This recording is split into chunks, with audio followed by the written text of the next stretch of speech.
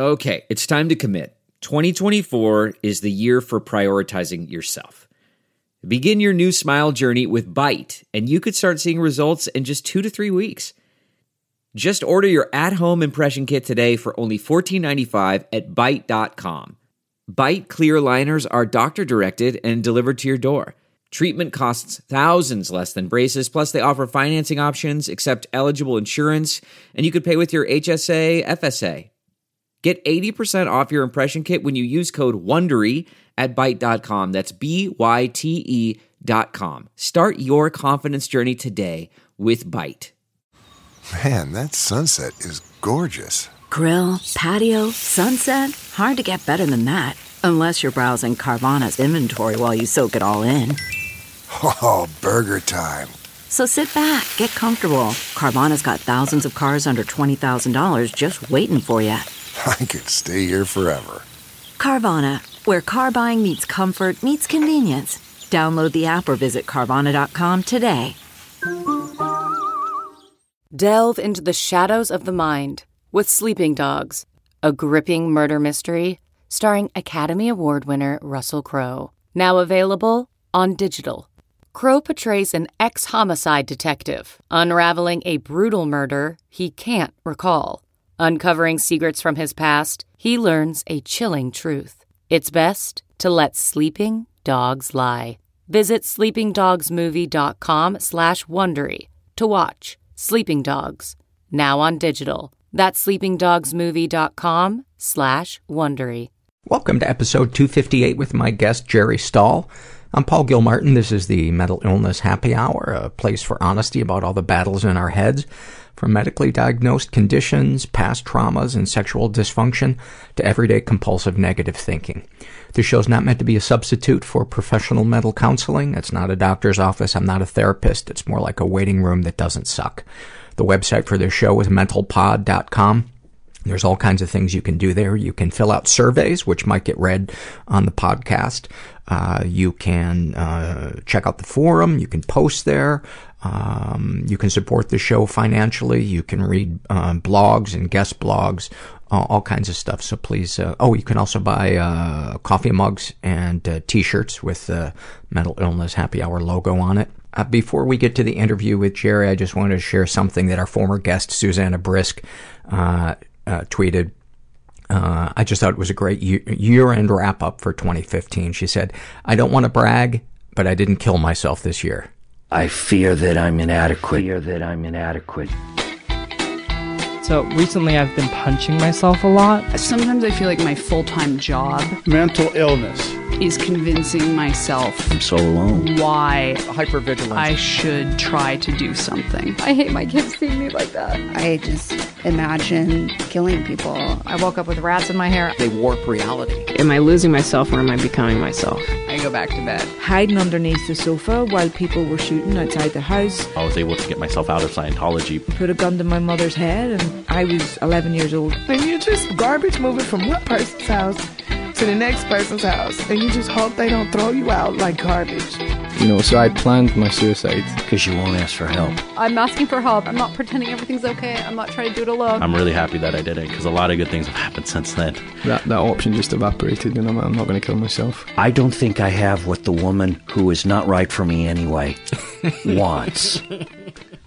I'm here with Jerry Stahl, who many of you probably know as the author of the book Permanent Midnight, which starred Ben Stiller. And it was about, among other things, his battle with heroin addiction while writing for the sitcom Alf.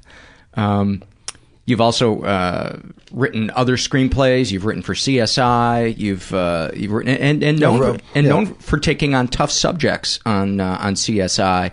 Well, tough is one word. Bizarre and outre and grotesque is another couple of words. Where would be a good place to start? Because we don't really talk about show business that much unless That's totally fine with me. Unless it's in an emotional kind of context. Where would be a good place to start with your story? Where are you from? I grew up in Pittsburgh, Pennsylvania. Not to Steelers brag. fan? Not anymore. Never was really that jock guy. Was kind of an outsider. I liked the Pirates when I was a kid. ever go to Chicken on the Hill after Willie Stargell hit a home run? I think I was gone by the time Willie was there. Okay. Let's see. I left when I was 16. I think he gave up free chicken after he would hit a home run. Yes, I believe he did, though I do know the Hill very well. I don't know if it's still there. It was the equivalent of Harlem in Pittsburgh. Yeah. So what was home life like in home Pittsburgh? Life was a little disturbing, to say the least. Just give you the capsule version, which is the only one that won't leave us all weeping. My father was, an immigrant guy, came over when he was 10 on a boat from Lithuania, and his mother had left him when he was 2 because she married a cousin who wouldn't pay for him to come over. Very Dickensian. So he came over by himself when he was 10. Worked his way up from coal miner to become ultimately like Attorney General of Pennsylvania, then a federal judge in the Third Circuit. He always very civil rights guy, was on TV a lot, so I had that burden. But at home, he would like bang his head off the wall in these rages against fights with my mother, so we never fixed the holes in the wall. He would bang his head against the wall? Yes, as opposed to mine, so you got to give him that. Yeah. But we never fixed them, so the house was like a museum of dad rage. Like, I remember that in the bathroom. That was like Thanksgiving, like 59. That was a good one, Wow. And so that happened, and then then he killed himself when I was 16. He went in and did the. Now that I've gotten my sweater, I'm under the lights and I'm hot. Mm-hmm. He did the carbon monoxide thing when I was 16. He was 49, and my mother, God bless her, very what they would call brassy nowadays. I think one of the classic women who got an education and became a homemaker and had way too many brains. So we used to think she's on vacation. Turned out she was in Western Psychiatric getting electroshock. So there was that. She was a very... and was this even before your dad killed himself? Yeah. This is just her thing.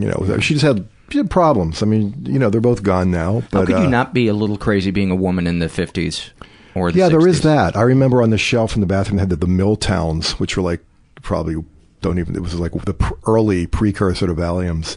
And, my sister, we used to have these crazy fights in the house. My sister was 6 years older. Used to do this thing with her head where she would like driddle her hair and like play with it. So she'd get like, poor thing, would get like bald patches. So I'm this kid, out playing football or something in the street and get called into this screaming fucking maelstrom. And, with the fights and the head banging and the sort of partially bald sister and, screaming mother. My father didn't fight back. He would just bang his head off the wall. So there was that. So what I learned at an early age was that there's two lives. There's like the secret, shameful life at home that you always just don't talk about. And then there's the front. There's what happens when you walk out the door, which was like gladiator school for being an addict or an alcoholic. I was just going to say, it's perfect. Yeah. Perfect training for an addict. I'm so lucky to have had that, to have had that early training. You just can't buy that.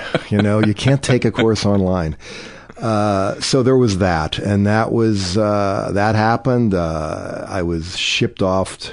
It was pretty like, it was like a lower class. All my friends, like their fathers worked in like bread factories or the mill or breweries. And my father wore a white shirt to work. He took a bus, and plus we were the only Jews. So throw that in the mix. This was like Italian, Slovak, Irish. So I'd be routinely kind of like beat up for killing Jesus, on the way home from school, which I clearly didn't blackout because I don't remember attacking the man. You contributed it to it, Jerry. Trust me. I'm sure I did, and I bear that guilt. What so that's my childhood. What does it feel like being the only Jewish kid in a tough neighborhood? I can't imagine how. Are you just, as you're walking around, are you just waiting for the epithets to... Well, it's always there, even if it's unspoken. You're like, if you can hang, but there's always that thing. And you'd hear people, make remarks about it. Because they always say, like, Pennsylvania is basically outside of Philadelphia. It's like Mississippi. My sister had a black boyfriend when she was in high school for 2 minutes. And I mean, you would have thought, You know, it was just really fucking brutal, the recriminations. And I got shipped away. You know, like I say, it was a pretty poor neighborhood. I got shipped away to a very upscale prep school after all, you know, this stuff happened with my father. And I'd never even seen a stereo. So suddenly I'm with like the spawn of like, you know, the Bunker Hunt. And I think Oliver Stone went there early. You know, very rich kids went there. And so I didn't fit in there either.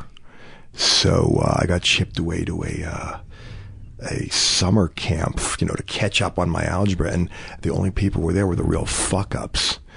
And I remember them saying, "So have you done acid?" And I'm like, "Yeah, of course, a million times, you know, can't get nuts." So, you know, I started doing drugs at that age. Lying, saying that you saying had that. done. Yeah. Well, I'd gotten high once. My sister, God bless her, she was in Berkeley, which, you know, was Ho Chi Minh in the 60s. And so I had done mescaline once before I was ever even drunk when I was 14. Like, you know, what an interesting way to kick off your drug habit. Yeah, like seeing screaming buses coming out of the sky and like, will this affect my grades? You know, that's the hard ass I was as a youngster. So I just got in with all the, you know, I learned how to do acid and mescaline like every day of my senior year of high school while wearing a blue blazer and like a tie and going to chapel, even though I was Jewish, you know, with like the melting stained glass of St. Paul, you know. So it was a crazy ass fucking childhood. But, you know, if you look deep enough, I'm sure you scratch the surface, everybody's is. Mine was more overtly. Yeah. But you know what Hemingway said, you know, the greatest gift for a writer is an unhappy childhood. So I, you know, how lucky I was. You know?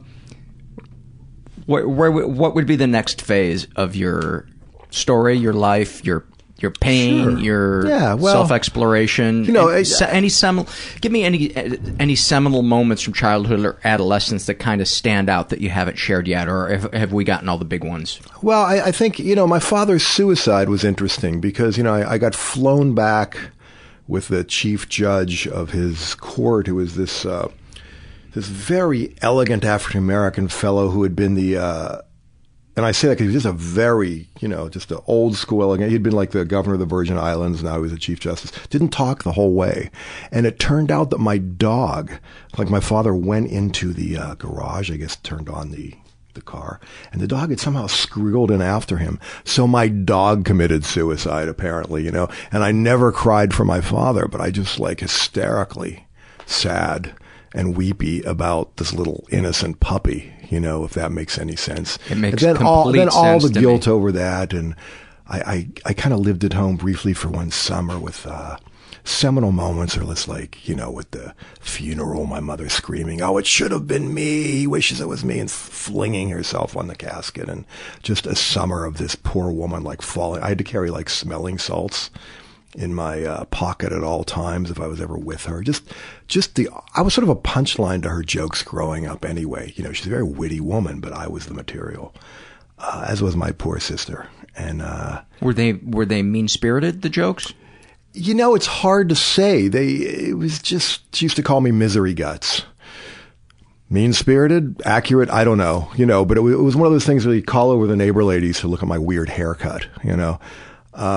So, you know, having had a couple of kids, sorry to interrupt. I mean, you know, once you have children, I don't know if you have children. Well, there's this thing that happens when they're a certain age, you recall what you were at that age. You think, I can't believe they did this to this, like, you know, like a 2-3-year-old kid, you know?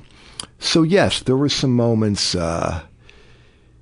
you know, we had issues. By we, I mean me, my mother and I. You know, I was one of those kids who like could never keep his underpants clean when I was a little boy. So like 2 or 3, her threat would be, "I'm going to hang them on the line, you know, the stains for all your friends to see." And that was like this looming threat where I was like squeezing my sphincter. So I wouldn't shit for like, you know, epochs, you know. And then she would take out this thing that looked like Harpo's horn, you know, one of these like turkey basters, and just, you know, put the hot soapy water up there. So I guess that seminal's kind of a creepy word. There was no semen involved or semen, but it went, you know, that was brutal. And so my childhood was sort of plagued with, you know, it's for constipation. Oh, okay. And or fun. I mean, who's to say? But again, you know, I say this, I'm sure wherever the hell she is looking down and like mortified, you know, like, people always say, well, they did the best they could. I mean, but she was, she had problems. And she had a lot on her plate. And the plate was cracked. Yeah. So that's that. If you're comfortable talking about your look, dad's, I have no secrets, man. Okay. Your dad's suicide. My dad also tried to take his life when I was 30, I think. It was 94. I was 30, 89, 90. I don't even remember the fucking years. Kind of a haze. Chronologies are brutal. Yeah, I'm with you. 93 is when it was. But I didn't... I just remember feeling nothing. I just remember feeling numb and not really surprised that he had done it, because he had such a secret internal life. I mean, clearly your father's life was so much more external, with the head banging against the wall. But I think once in a while, he wasn't fully nonstop headbang. Okay. He wasn't Metallica, but when there were fights, that would happen. Yes. The rest of the time, he was quiet. Yeah. What about, were you close with your father? Were you as close as you could get with somebody who's not interested in you? So you're becoming this comic and you're having a little bit of success, and he has nothing you do impresses Dad. Until I got on TV, and then I think he thought like, oh, maybe my son's safe, and it's son's safe? Safe. Like that's interesting. Like he's going to be okay. In the clear. Yeah. Yes, he's in the clear. I was going to be a doctor. I was studying was getting ready to apply to medical school, and I changed my major to theater because I wanted to try my hand in stand-up comedy. They had a competition on campus, Indiana University, and fell in love with acting and was like, I don't want to be a doctor. I want to do something fun. And my parents had always told me, do something you love and the money will follow. And so I took them up on it. It's pretty enlightened. It's very enlightened. Very enlightened. And Good for them. And so my mom was very, very supportive, and my dad was, on paper, he was supportive, but I could see he was so worried about me. And he said to me one time, Paul, it takes such thick skin, and you don't have it. You don't have thick skin. Wow. And I remember probably the first 2 years, out of spite, working really hard to... It's funny how that works. To try to get better. But going back to the feeling numb, it was when you don't have these moments created with a parent. Like the only joy I ever saw him express one time was when I had pitched a good game in Little League and we beat an undefeated team. Literally, that was the day. That was the only time I've seen him express. He was so proud. Joy, and so. There was just never this sense that this guy sees me. So when he tried to kill himself, it was like I was sad that he was in pain, but a little part of me was like, I totally understand why this guy wants out. He can't even connect to the people around him. What do you remember thinking and feeling when you got the news? I know exactly what I thought, and I was very guilty about this for years. What I felt was relief. Almost like he did this for me, because he was a very publicly, and in real life, he did a lot for people. He was like, head of Lyndon Johnson did this civil rights thing that he was head of. And, he was very, very active sort of for the little guy, in Democrat, he was the assistant mayor. He never ran for anything, but he was always very liberal and such. But I remember thinking in a part of me, because time was like the hippie time, and I remember that I had heard that he was still telling his students, he also taught law school, like to wear a suit and tie, jacket and tie, and I remember, and my sister married a hippie and kind of broke his heart, thinking that, maybe he was a liberal, but it broke his heart that she married a hippie. Well, because there was sort of that old school thing of you want your daughter to be taken care of, and she married somebody he didn't approve of. First generation, very, liberal. Yeah. Is it? I guess he's first. When you come over when you're 10, am I the first generation or is he the first generation? I don't know.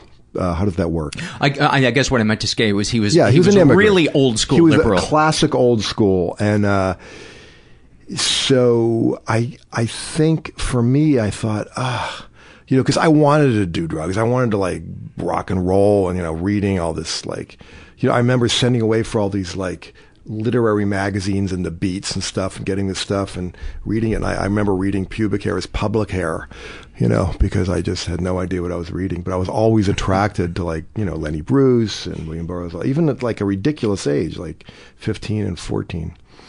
And so I thought, now I can do this. Now I have an excuse to feel the way I already feel, if that makes any sense. Yeah. I'm that guy. I'm the kid of that guy, the suicide guy. And then, they hushed it up and, referred to it as the accident. We didn't get any insurance money or anything because it was clearly what it was. So relief is what I felt, guilty relief. Yeah, almost as if my life is now more honest in a way. My life is more on the surface. Yeah, I don't have to worry about disappointing him, essentially.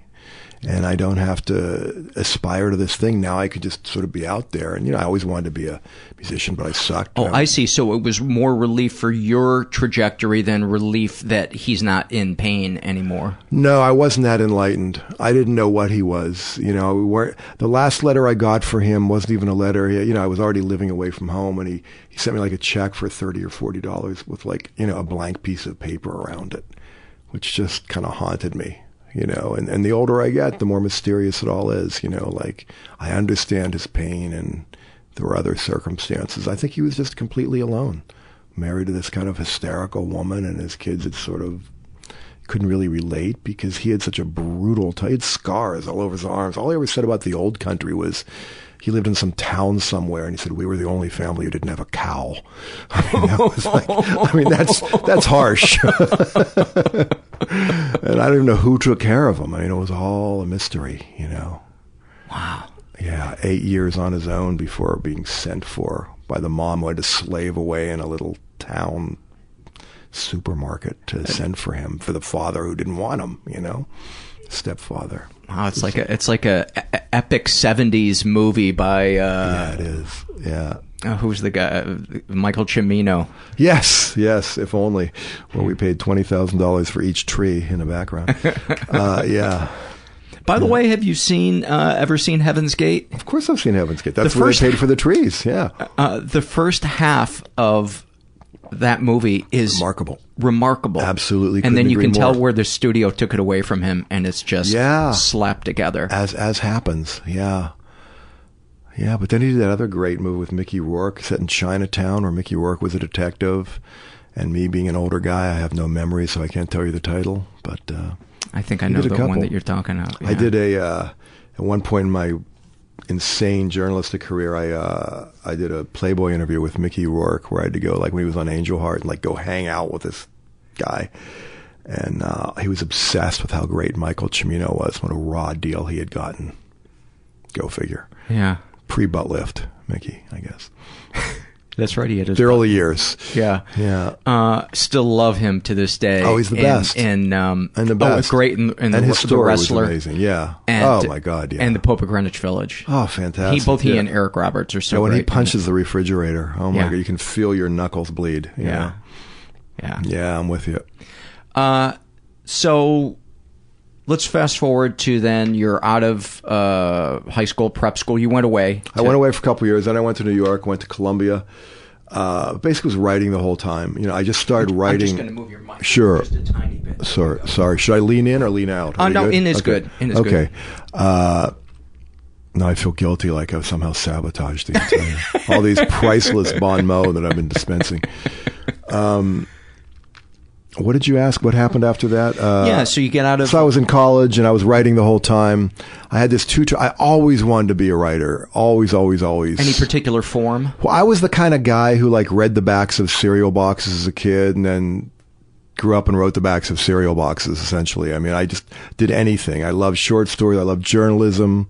So I wrote short stories, and I did was the tail end of gonzo journalism, so I got caught up in that. But also because I needed money, and I sort of didn't do well with straight jobs, I had Xerox gigs and stuff. People remember Xerox, copy places get fired. I did porn stories. And I remember being so naive that when I turned in my first short story, which they titled Poontang with a Country Twang, thank you, the guy said, well, what name do you want to use? This was for Beaver Magazine. One of the greats. I'm like, what do you mean, what name? He's like, well, you're not going to use your name, you know. And then I realized, oh, yeah, okay. And I wrote the fake sex letters for Penthouse for a while. What was the name you used for that first one? I think, I don't remember, but it wasn't anything very creative. I think Ben Jared or something, because I saw it in the subway on an ad for like podiatrist or something on the way down there. Dr. Ben Jared. So I took that name. Although, since you mentioned pseudonyms, later I did do a porn film that failed as a porn film, Cafe Fleshed, and it replaced Pink Flamingos at the New Art as an art film. But I took my high school principal's name, Herbert W. Day, who used to swat us. So I made him a famous pornographer. You wrote that movie? Yes. I mean, like, you want to claim writing a porn movie, but yeah, I wrote that with the director. But the point is, it's a pseudonym story. That's what made me think of it. Yes. I don't know how drugs affected you or alcohol. My linear thinking is a bit Jackson Pollock like. Yeah, mine is too. It's hard sometimes to. It's like 1,000 drops of rain coming down, and I'm trying to catch them one at a time. Right. That's why novels are good as opposed to screenplays, because novels you can digress for 500 yards. Oh yeah, that makes sense. But movies you got to go boom, boom, boom. Think like a man. You know. What's your favorite medium to write in? Love them all, really. I mean, I love movies when they're done, but basically writing a movie is like writing with somebody yelling in your ear and slapping you in the back of the head the whole time, you know.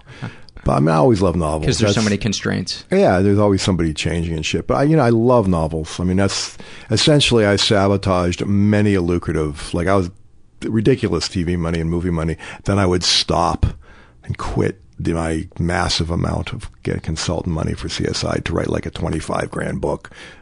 Fatty in this case. It didn't take 2 years because I sort of feel like, I don't know if you remember Death of a Salesman, you know, Willie Loman's neighbor says about him at his funeral, you know, he had all the wrong dreams, you know, and I always feel like, man, I could have had I just been a TV, I had all these opportunities, but I always wanted to write novels. Isn't that great though that you... And I did 6 unpublished before Permanent Midnight, you know, before that became... Can you look though at... I just smelled something. It smells so good in here, dude. Yeah, all of a sudden it smells like... all of a sudden we're getting like a bakery or something. Yeah, like they're making fruit rolls next door. Anyway, I don't know. I was going to really commend you on whatever that apparatus was. Yeah, this is like an office building. I don't know where somebody must have just ordered lunch or something. I hope that's what it is. But can you, like when you described that you, temporarily left that money to go write this thing that moved you, you know, that's impressive to me. That's not something to be, it's impressive, but it didn't, you know, I could have kept it all going. You know, I could have done both. I've just, you know, it's difficult when you're raised in, for lack of a better term, you know, unstable, insane, whatever. You know, it's hard to tell integrity from self-sabotage. Do you know what I'm saying? It's that I know exactly what you're saying. Yeah, it sounds good, but at the same time, I mean, I've fucked up, lost, whatever, you know, just a lot of stuff because... Like, I wrote Bad Boys 2, sort of by, you know, it just happened. I was one of 16 writers. I didn't fight for my name. My name ended up on it so I could buy a house and put my kids through Northwestern. But then it's like, well, hey, do you want to write Rush Hour 3? It's like, no, I think I'm going to go write an obscure novel now that like 11 people with Pierce Klitz in Wisconsin will read, you know? So, wise move, you know? Not to brag, but yeah. So let's is any of this making sense? I mean, does this track on any level? Okay. Because I love the idea of your show because it's just talking about the meat of it all. And it's never linear. It's never linear. Oh, good. It's yeah. Well, some of them, I've listened to a few of your shows. Some people go through their life. Some of them are, but not us. We move around a lot. Yeah. And whenever I get interviewed by people, I rarely go in a linear fashion because something will spark something in my mind and I'll... feel it's more like I'm having trouble describing. Well, I know I hear everything you're not saying. It's funny because you know from being a journalist for a lot of years, and I would always write about very odd subjects and odd people. You know, my beat was the offbeat.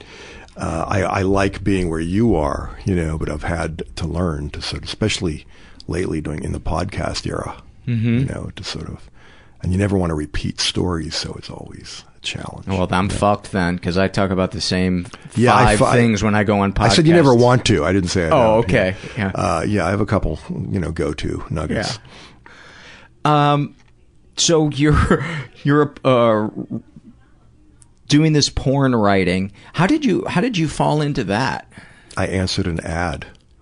Well, the first thing I answered an ad in a paper that they were looking for short stories. That is exactly how I fell into it. And, it's sort of a small world. It was back in the 70s, and you did one and you could fall into another one. And then I literally answered an ad for Hustler magazine to be their humor editor. And because I kind of had sort of drug issues in New York, to say the least. I was just a lonely weirdo writing about sex, not having gotten laid in God, unless I flew somebody in from another town. So I ended up in the YMCA in Columbus, Ohio, writing for Larry Flynt, thinking this was going to be some really sexy, and I go into this office building and, go up to the third floor, and there's give me the two, you open a door, there's a room full of ladies who look like Mrs. B or Aunt B, remember, from Mayberry, and they're all putting dildos in boxes, and I thought, hot, it was just this crazy world, but there's all these outsider kind of weirdos who were writing for Larry Flynt, who employed a lot of characters, And had he been shot at that point yet? He got shot later while I was there. I was only there for 6 months, but long enough to get moved to LA, and financed to move. 6 months to the day I got fired by Paul Krasner, of all people, who was then an editor. But yeah, I was there when he got shot. I mean, he had, all kind of stuff. I mean, he had photographs of politicians doing things. I mean, even now, he's like this progressive force behind a lot of, outing hypocrites, basically. But yeah, I was there. It was a pretty insane time.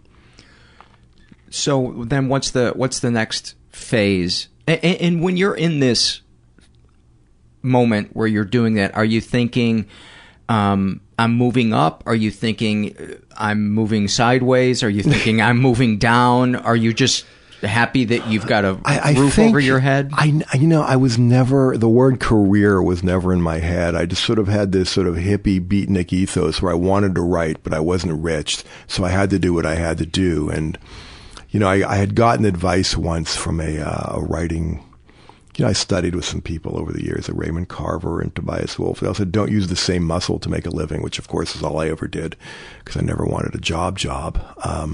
I think I always thought someday I'm going to write books, but I didn't actually publish a book till I was 40. I would write a short story that was in Playboy or some literary mag. And, I won a literary prize very early, a prestigious thing called a Pushkar Prize for a story that was rejected by Hustler. So my career was always fairly fucking sketchy and befuddling, So, and then I got into journalism out here and wrote for a lot of magazines and guided columns and stuff, and was always trying to write fiction. And the way I got into TV, the Alf thing you mentioned, I kind of slept my way to the middle, I met a woman who had seen this, movie and, wanted to take a meeting, which I'd never even taken a meeting before. And I remember we met in her office, which had been John Candy's house because her producer had bought that. I remember thinking, this is my first brush with fame. I mean, wow, John Candy sat on this toilet seat, amazing. Here I am. And anyway, so she needed a green card. And for $3,000, I married her. And it also happens she was working for this producer named Tom Patchett, who eventually did Alf and had done some shows before. And he brought me on just because he liked my fiction in Playboy. But I didn't know from margins. I thought people just went out in front of a camera and talked. I didn't even know what the fuck they did. And I wish I was more together because I had so many opportunities. But I always viewed TV as with some sort of shame, Yeah. So I never really pursued it. I would take it reluctantly. I was kind of dickish about it. And that's how I got into that. And what was your emotional life like at this bleak point? Brutal. I was always a major fucking depresso. Massively depressed, suicide, and always, you use the word self-medicating. I don't know that I was consciously doing that, back in those days, I was just sort of a garbage head. Soon thereafter, I got into heroin, and or there was a drug called Loads that all the LA punks were doing, which was like Dordan and codeines, which mimicked the heroin high, but then they disappeared, and I just got into heroin when I was late 20s. And drugs for me, they were self-medicating and they were an escape, but really it was like, if you need an adjective, it's in the syringe. It's in the joint. You know, it was always about working. I wasn't like a party guy. I was a loner, always kind of lived alone. Even with this woman, we ended up, grotesquely enough, it's like dating. It's not like, then she's like, do you want to live together? And I'm like, well, that's corny. We're married, you know, and we ended up having a child together. But by then I was completely strung out and got thrown out of the house when the kid was 2. So when do you remember the first time you stuck a needle in your arm? What do you remember thinking or feeling? You always hear this, but suddenly it's like, I'm home. Every molecule in the universe was in its right place. It's not just the euphoria, it's the lack of that free-floating angst. You know, it's that classic syndrome where you don't know how uncomfortable you are or have been until you get comfortable and you realize, like, that's what it was for me. And it made everything very real, because you can be an artist, or you can do this, or you can do that, but once you're a junkie, you commit to a subculture and a life of sort of desperation and adventure and wildness and criminality. That is, I guess it's something I thought I needed to do, you know, if I had consciously thought about it. But I continued to work and continued to, you know, be fired from all the best shows like Twin Peaks or Northern Because you were nodding out or not doing the work, or both? Eventually, I remember I was the last person to actually turn in a script on a typewriter for Twin Peaks. And I do believe that what I heard back was, yeah, you turned in a script with blood and hair on it, you know, which, you know, you really got to be at the top of your game for them to accept that, you know. So yeah, it was a complete failure. And, I laugh now. But at the same time, I'd had a pretty, you know, my journalism career was going up and up, you know, and it was back when they did feature magazines. So I would like spend 2 months in the funeral industry, like hanging out with morticians and going before 6 Feet Under. Unfortunately, all this great shit was in the pre-internet era, so none of it is anywhere. You know, it's like it never happened. You must have loved that, just delving into those I kind of loved it because I was very shy, you know, kind of uptight. But I would just get loaded and then go write about, you know, singles. The singles, from this was back when there were the first dating services and all that. And, you know, go to a nude singles retreat at Elysium, you know, up in Topanga. And be rebirthed and passed around nude in a giant hydro pool, you know. And I did a lot of that. Were you high when that happened? Oh, I was blasted. I couldn't do it. Are you kidding me? I was out of my fucking mind. Yeah. Yeah, sure. Of course. Goes without saying. I mean, I couldn't, you know, it's like when they asked William Burroughs why he did heroin. He said, so I can get up in the morning and shave. I mean, it was about functioning, but also... That was even in the pre-Harrian, the Harry Harrian days. I did a lot of drugs, you know, whether it was Quaaludes or codeines or pod or, you know, acid. I just was fucked up all the time. And especially when I wrote and when I went out, and because I learned early on how to do drugs and look straight. So, you know, I had this expression I would wear on my forehead like this. So that when I was a million miles away and I was interviewing, I don't know, some mortician, or at Esquire, I became like new starlet boy. I would interview starlets. He's got to be listening. His brow is furrowed. His brow is furrowed and he's nodding. Yeah. And I had a tape recorder on so I could deal with it all later, you know. So that was how I functioned.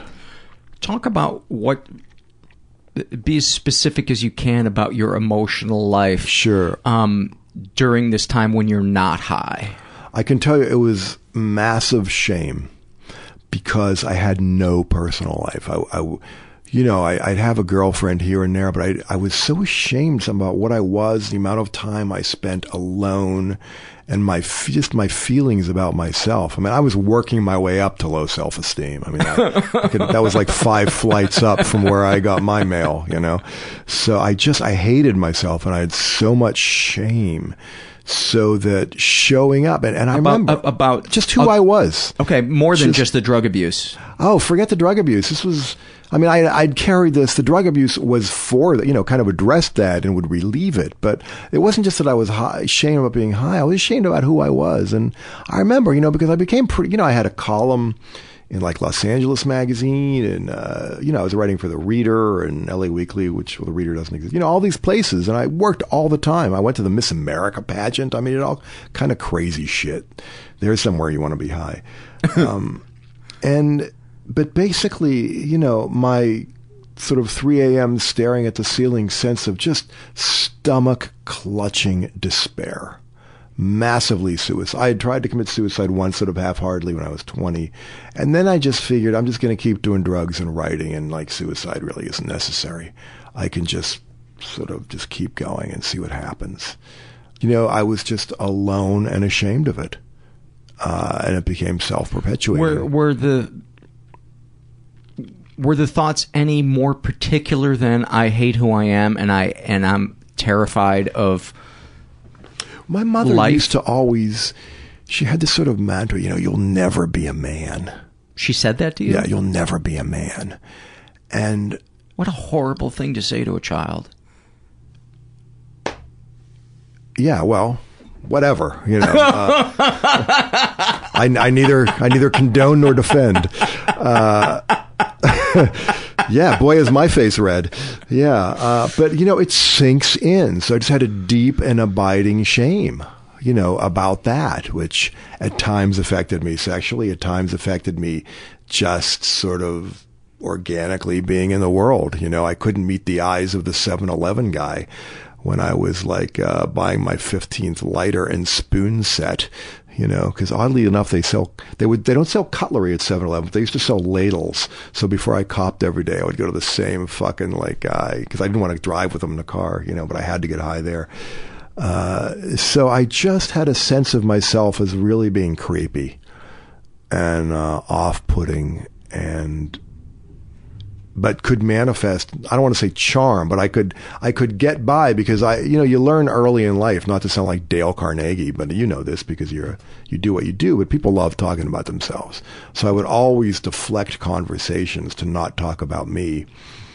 And if you have a conversation with somebody and they talk for 59 minutes and you talk for an hour, they think you're brilliant, you know, because You mean the conversation lasts an hour and they talk for 59 minutes. They think you're just incredibly articulate and brilliant. Yeah. And I got by sort of doing that. And I think it was a great blessing in a way, not to sound like somebody who's, you know, I'm blessed, but it was a lucky thing being a dope fiend and then getting clean, because you can't hide and you got to confront things. And I met a lot of people I really admired who were clean, like the author Hubert Selby, who wrote Last Exit to Brooklyn and Requiem for a Dream, who helped me when I was first getting clean. And I met a lot of actors, and I won't name them because, you know, it's people like to preserve their anonymity. But I saw that, you know, I had this thing where I thought, among other problems, you know, all my heroes were dope fiends, let's face it, you know, like Lenny Bruce, Keith Richard, Charlie Parker, Miles Davis, Burroughs, you know, but like Keith isn't there with a warm towel when you're kicking, you know. I learned the hard way. And I remember thinking and telling Hubert Selby, because I don't know if you know his work, but it's probably he's maybe one of the darkest writers in America. And also, you know, Norman Mailer was calling him a genius, and, you know, but he was working in a gas station, like, you know, 10 years after his seminal book, I'm stealing your word, seminal now. Mm-hmm. Last Exit to Brooklyn came out. But I remember saying to him, well, you know, I'm sort of afraid that, like, if I don't use drugs, I'm going to lose my edge, you know. And, you know, he had this cackle, you know, he's this little kind of guy. And he just looked at me, he fucking busted out laughing. He's like, you dumb motherfucker. You know, until you give up drugs, you don't know how fucking crazy you are. you know, and it is really true that things, if you can marshal it, you know, and not let it drive you off a fucking roof, you know, there's a lot in there, and that's kind of why you use drugs in the first place. And I think when you're sober, your creativity comes from a wider palette than it does. It does, but for me, the issue was never about creativity so much. It was about fear and doubt. Like, writing for me, it was like walking on a high wire, and what dope did was make me forget there was no net. You know, I didn't care. Now, later, as you hear these things, like you're either in faith or in fear, you develop this much sort of healthier, cosmically Eastern kind of mindset of like, well, you know, no matter what happens, you're going to be okay, which is, it's so antithetical to everything I've ever felt, learned, or experienced on a cellular level. But, you know, if you just kind of trick yourself into saying that, you can relax and write. Because it was never about, can I write or do I have talent? It was about, can I sit in a chair without chewing my arms off? You know, am I going to be entertaining? Am I going to be able to function and write? And, you know, and writing novels in particular, fiction, it's perfect. You can do it naked, alone, and fucked up or whatever, not fucked at 4 a.m. But, you know, movies, TV, you've got to go into a room. You've got to talk. You've got to make sure there's not shit on your shoe and you don't smell, and you can have a conversation. And that is like no easier off drugs than on them, really, you know, on some days. Until you become a little bit famous or successful for 5 minutes, which I have been and have not been in equal measure. And then you can sort of relax because people, you know, like, oh, he's a weirdo, but hey, you know. Yeah. So does that answer your question? I don't even remember what the fucking question was, but I'm answering. I don't either. Yeah. But that's. I mean, this is deep water, and I love talking to you about it because this isn't normal interview fodder, but it's sort of where we all live. I mean, it is. How do you? I mean, you were a stand-up. I mean, that you was. Really, when you got sober, that had to be a whole other experience. I mean, I've talked to Marin about this a lot. It's an intense thing. It was an intense thing, and you know, the weird thing is I never got loaded on stage. I would wait until I was done. You were that guy. Yeah. You always hear writers say that. I never wrote a word drunk. Yeah, I didn't when I did a TV show for a number of years, and I never. You were Annabelle, right? Yeah. And I never was fucked up doing that. But as soon as we would rap, it was on. So, you know, the unmanageability for me wasn't when I was fucked up. It was when I wasn't fucked up. I totally get it. Because I was on pins and needles. Yes, that's what nobody understands. I remember we did a show one time that was sponsored by Gallo, and so we taped in Napa Valley, and this was at the height of my obsession with wine. And was that your drug of choice? Wine and weed and beer and nice. beer. Yeah, but I was a garbage pail. You know, I do whatever. That's why we're friends. Yeah. And I remember they had some special bottles pulled aside for us, but we had to wait until we finished. And you know that craving when you're on pins and needles and you're anticipating that sweet release of the buzz hitting you. Yeah. And our producer wasn't liking the take that we were doing, and so I was like 5 minutes away from getting that release. You had to do it over? And she kept making us do it over and over. And I was like, can I just have just a little sip? She's like, no, let's wait until we're done. And I just remember wanting to scream. Oh my God. And then on that same trip, we were a lot of times when you would go do these, then you would go to a dinner with people that were sponsoring the show, and et cetera, et cetera. It would always be at a very nice restaurant, and I always loved that because they would usually get good wine, and I remember I was jonesing for that drink, and we're in a van with a bunch of people, and we're heading to this restaurant that's like a half hour away, and we get about a half hour into the ride, and they go, "Oh no, we went the wrong way." Oh, and shit. I just remember... You must have cracked a sweat. I wanted to just go up and strangle the person that was driving. Oh, my God. I so understand. And I couldn't see at that point that I was the problem. Yeah. That it wasn't... That this was just life. That stuff happens. But to me, it was like I wanted to lecture that person about how to read directions. On responsibility. And responsibility, and put it all on them. Of course. And you know, that's alcoholism and drug addiction. But the junkie equivalent of that is when you know you're going to get it, you're flooded with endorphins. You're already high already. You're already high. But if for some reason the guy isn't there, then you're twice as sick and twice as whatever you were in that car going the wrong direction. Just like furious and sick. Furious. And how dare they? And, you know. Yeah. So what led you to getting sober? You've been sober now for 19 years? Yeah, but it took me, I was I was that guy who relapsed so many times that I had like relapsosis. People wouldn't sit near me. And also, I wrote a book about getting off dope, which became a movie and, you know, was big in Europe and big here. And what was the movie? Permanent Midnight. Oh, okay. You know, yeah. And we talked about that. But the secret I had is that while writing the book about getting off dope, I relapsed because I had gotten all my dreams, everything I wanted, you know, the opportunity. I was like a celebrity junkie. I mean, could anything be better, you know, and a writer, and it was all going to happen. And I was scared I'd fuck up. And also, even more significantly, it didn't change how I felt about myself. It's like you won the lottery, but, you know, the bag's the wrong color and it's really creeping me out. All the money is in the wrong color. And so, you know, I had that bit of shame. So I relapsed for a year and a half. I mean, yeah, straight relapse for a year and a half. Then after that, I was clean. But before that book and you know, my first attempts at getting clean where I could never stick it out. I mean, I went to, you know, I kicked on the street. I was in Cedars a couple times. I ended up at this halfway house in Phoenix, you know, stone cold sober. I'm 38 years old working at a McDonald's in Phoenix at like, it's 100 degrees, and the guys from Motorola who were like younger than me and the sales force across the street from the McDonald's are like looking at me like, you fucking, you know, everybody can shit on the fucking McDonald's guy because he's a creep.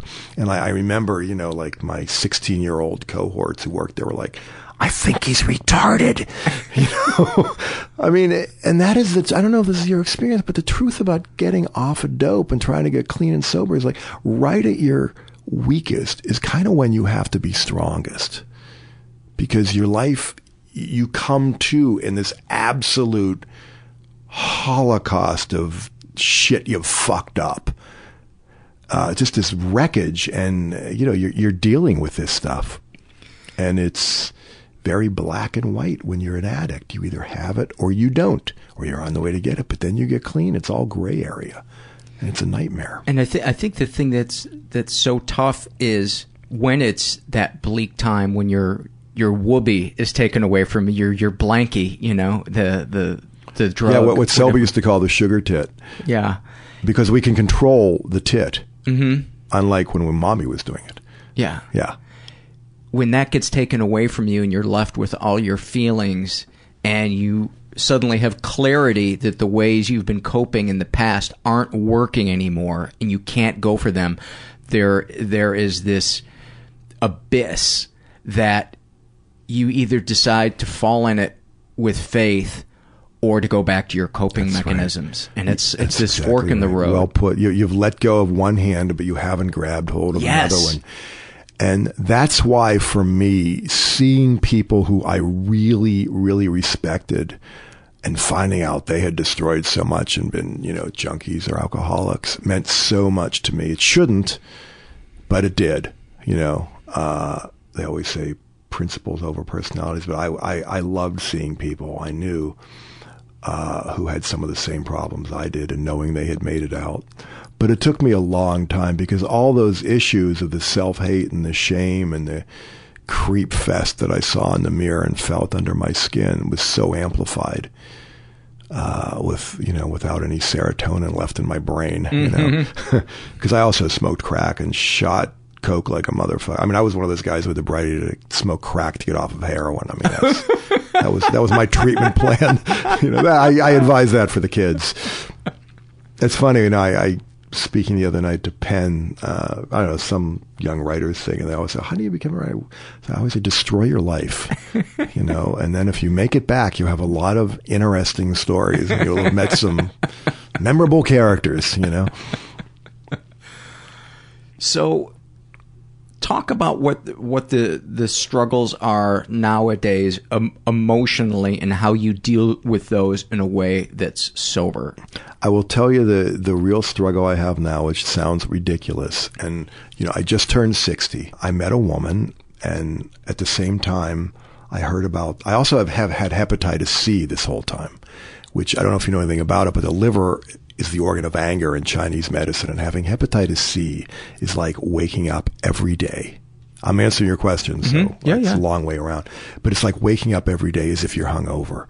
You're tired, you feel fucked up, and you haven't used, but your liver's fucked. And, you know, I've been basically dying for like 20 years, and, you know, I never did interferon, which is the drug they prescribed, because I knew people who killed themselves on it. And with my Jew genome, my Eastern European genome, it only worked 40% of the time. So long story short, I did this trial drug at Cedars, the ripe age of 58 or 59 or something, and I got cured. Really? I got cured, and at the same time, the day I went on it, my girlfriend told me she was pregnant. I met this somehow. I mean, you know how they always say guys join rock and roll bands to get laid? Like, I would have never met a woman if it weren't for book tours and reading. You know, I met this great woman who was also a writer, starting out as a writer, and the first thing I said was, you know, if you happen to be near a pregnant woman, don't touch her. You can't even, if she so much as, it's like, honey, if she so much as puts a finger and you're sweating the bed, that baby going to be going purple with wheels, you know. So that happened. So suddenly I'm in a relationship. She has to be banished back to, like, you know, she goes and stays with her family in Austin, and I'm on my own doing this drug that feels like bad acid for 12 weeks that cures me. So fast forward to now, you know, I've got a 24-year-old daughter. I've got a 20-month-old baby. I'm married, and I'm kind of happy. I'm almost embarrassed to say it. And that is a problem I've never dealt with, because I don't know where you get motive. You know, I'm happy. And how do I write? Is there a fear also that the other shoe will drop? Or of course. Are you hoping the other shoe will drop so you'll have more creative? I am yanking at my feet. No, I've reached, I don't know if it's just, you know, because when you're not this old, and I hope you get there someday, but, you know, you really do kind of see the horizon. And I spent my whole life writing, and it was the eternal question. Do you write because you have no life, or do you have no life because you write? You know, and all I ever really wanted to be deep down was like fucking stand up, but I was too fucked up to stand up, you know. I couldn't be a musician. I never did stand up, though I wanted to. So I write funny books, but now I'm in this position where, like, I have enough to live, and I've got this kind of great woman, and I hate people talk about how happy they are, but I'm talking about it because in the context of this, it's a real liability in the context of our conversation, because I don't know how to be creative without being fucked up and in pain at some perpetual 4 a.m. So that's been tricky. Wow. It's been really fucking tricky, because I am the last guy. I don't have the happiness gene. You know, it's just not there, but it's, you know, it's not like, you know, daisies and buttercups, but, you know, I mean, my idea of happiness. But compared to what it used to be, it is. Compared to every day, it's like, and I've always been alone all my, I mean, I was married, my second marriage, we didn't even live together. I mean, that's how normal I am, you know. Yeah, that was a festive decision, which I won't go into, but I could, but, you know, the relationships we get into, because even sober, I was like, you know, for years, you know, I'm still like, my self-esteem is such that I feel like in order to write a book, I've got to be in some kind of emotional pain, even to the point where I will put a sentence or something in every book that is really going to be embarrassing or incriminating if the book comes out. But I'm betting against myself, sort of, and then it comes out and you have a little success or whatever. Because you feel like the universe is so... Because the universe needs that pound of flesh, you know? And so this nuts. will ensure its success if there's a way that I can be hurt. Because my biggest failures are all my biggest successes. It's like betting against your favorite sports team. Yeah, it's exactly. Like, except this will ensure they'll win. Yeah, because I will lose a bundle, you know? So it's a strange and interesting and... you know, I don't want to say a fragile time, because it's just, you know, I've been married for a little while, and since September 27th, and the kid's 20 months old, and, you know, it's a different life, because I'm really close. You know, my daughter, who's 24, is a great writer, and, you know, trying to be an actress, and very fucking talented, but, you know, it's hard. And seeing that I wasn't there, you know, I always showed up. You know, I would take the bus to her preschool. I'd somehow show up, but, you know, I was living in a garage, so we'd take the bus to my garage, and, you know, when and I would be loaded. And it's funny because my new kid just got enrolled at this preschool where the last time I was there, I just remember sort of like passing out in the little boys' room and having some little kids staring down at me. It's like I had a rig in my arm, you know. It's like, oh, Jesus. And I was just there Sunday, and I thought, man, never in a million years.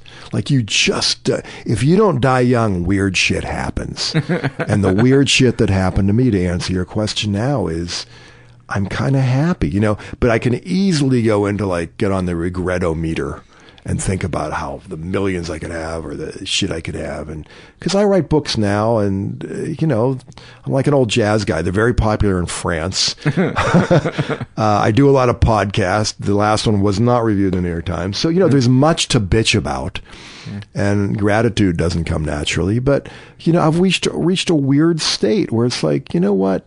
It doesn't, because associated with that unhappiness is drama. You know, there's all the drama of your despair and your misery and your Nietzsche-like self-loathing, you know? It's like, you know what? I always remember when I spent a lot of time in Paris for a while. I was involved with somebody there, and my books, like I say, come out there. There's a thing called the Catacombs in Paris, which if you walk into it, it's floor-to-ceiling skulls. Wow. Just some cemeteries got emptied out, and you know, Paris is like traveling through time. So I remember visiting there, and I have this postcard that I keep. And whenever I get really fucking down, I just think, you know, all those guys probably had regret over their book deals. You know, I'm sure they had some really important shit they were sweating, you know, but now they're an anonymous fucking skull in a pile of anonymous skulls in rooms full of anonymous skulls. So you know what? Get the fuck over it. Relax. You know, that's my, that is my sort of inspirational fare that gets me through. What a beautiful moment to end on. Thank you. There's no way we can't end on that. Thank you. I hope I help. I help. I have always wanted to do an episode where we end on a pile of skulls. And here we are. I was born to do this for you. Thank you. Well, thank you so much, man. It was really, really a pleasure. Thank you, Jerry. Thank you. Many, many thanks to Jerry. It was really nice to sit down and chat with him and get to meet him.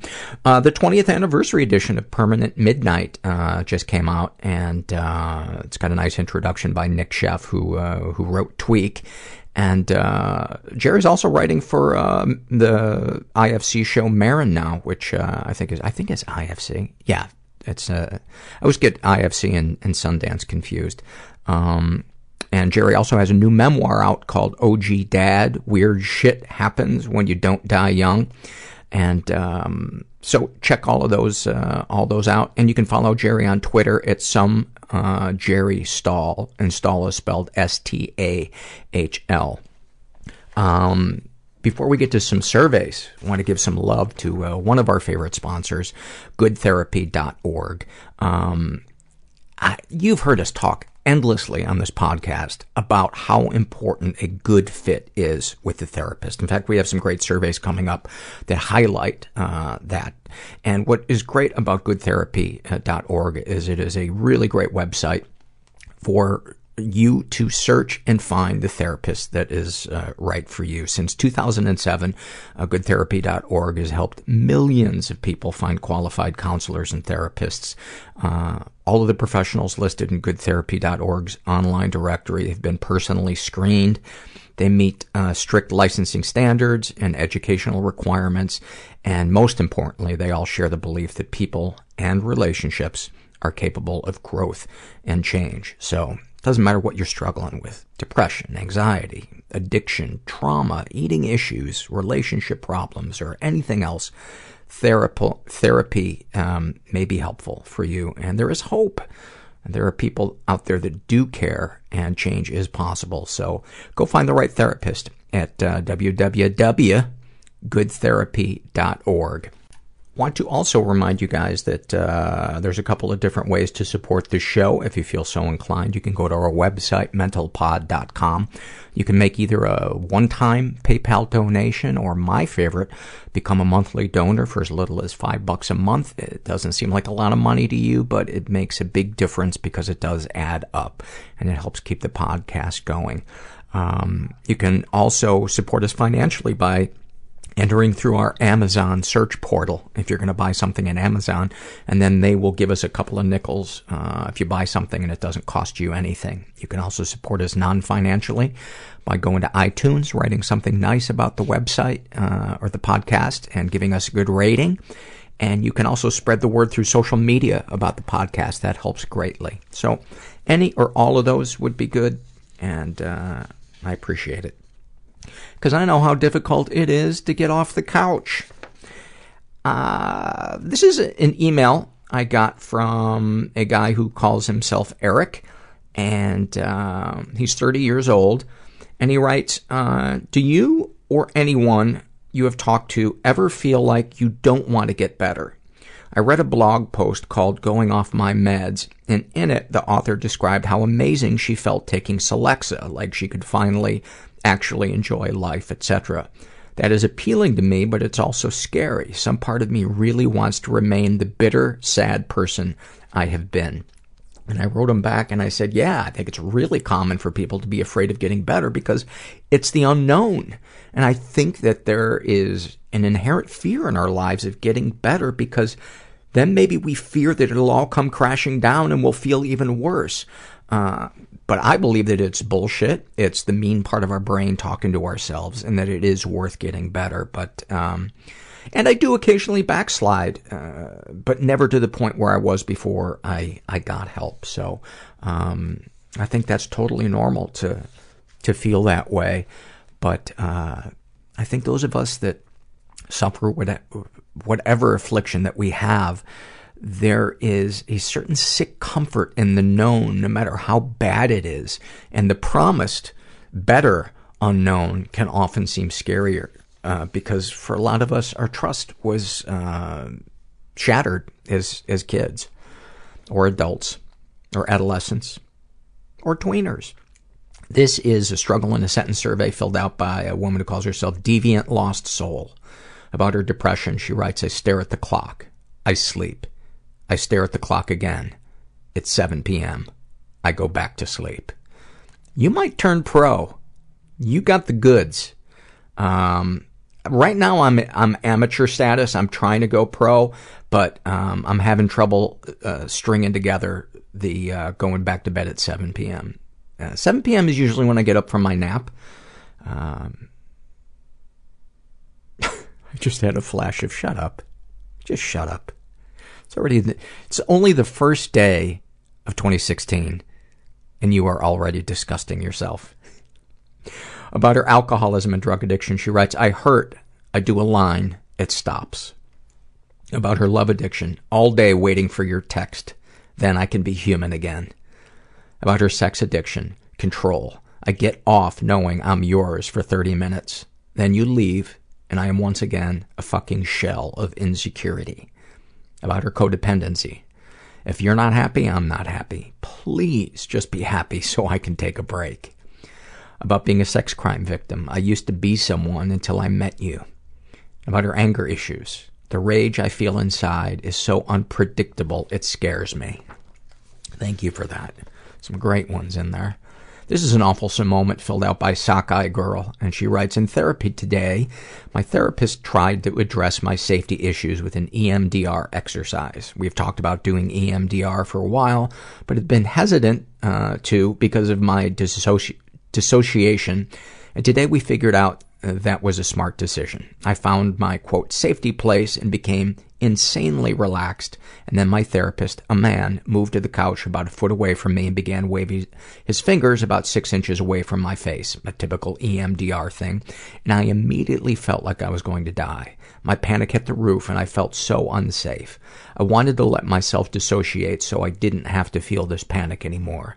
I also didn't want to embarrass myself by asking him to stop and just do what he wanted me to do, but I spoke up and asked him to stop. Even though I fucked up the exercise and did the opposite of trying to find my safe place, I spoke up about someone's actions I didn't want and trusted my body's instinct to protect me. Take that, PTSD. I think that is so awesome of you, because that is what self-advocacy looks like. That is what listening to your body looks like. And kudos to you. This is filled out by Ginger Girl, and about her PTSD, she writes, I'm a sponge that has taken in all the shameful and disgusting things done to me. Snapshot from her life. I'm a drug and alcohol counselor who works in treatment. I still struggle daily with my eating disorder, suffocating shame of PTSD, and blackness of depression.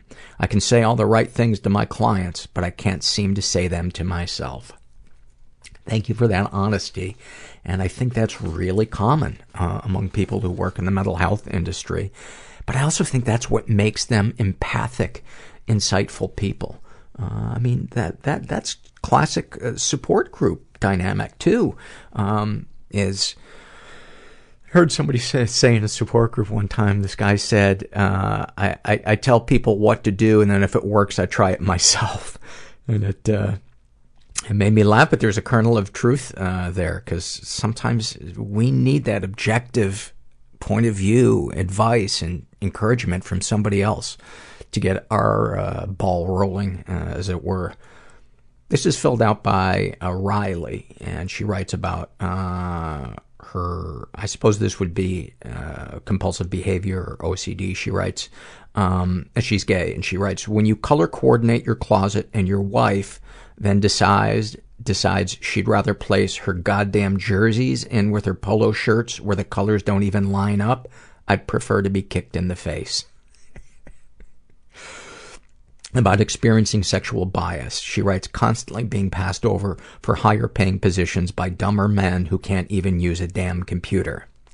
About living with an abuser, constantly walking on eggshells, wondering when the blows will come, then wondering what you did so wrong all along. Snapshot from her life. Wanting to die so bad because I feel so broken and alone, then my cat decides he won't leave my goddamn lap. I wonder how many people's lives have been saved by the love of an animal. I bet you a shitload. This is filled out by Shadow, and she writes about being a sex crime victim. Tonight I heard from a therapist for the 4th time in 9 months that I am, quote, beyond her scope of practice. Everyone tells me to open up and talk about it, but as soon as I do, I'm too much to handle. I'm starting to think it would be easier to shut up and hold on. To which I say, bullshit. Bullshit. Keep trying until you find someone. Keep trying. This is from Fatty Patty, and this is an awfulsome moment. She writes, I was dreading my annual visit with my mom, as she was anorexic and hated fat. I had gained 50 pounds and couldn't tell her. I thought being the only 2 thin ones in the family is what we had in common. She never said a word about it for 3 days. Finally, when she was putting down my sister for being fat, I couldn't stand it any longer and said, what about me? I've put on a lot of weight, and now I'm fat too. She said I wasn't fat at all. I looked the same to her. Maybe I just need to exercise more. I could walk up and down the hill a few times a day. I could walk to town. I could clean her basement. Then the microwave dinged, and I jumped up to get my food, and she said, sit down. All you do is work. Thank you for that.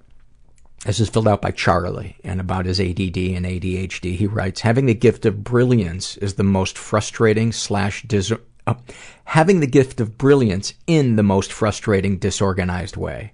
About his anxiety, if the phrase what if controlled your life, that may be the most concise definition of anxiety I think I've ever read. Thank you for that, Charlie.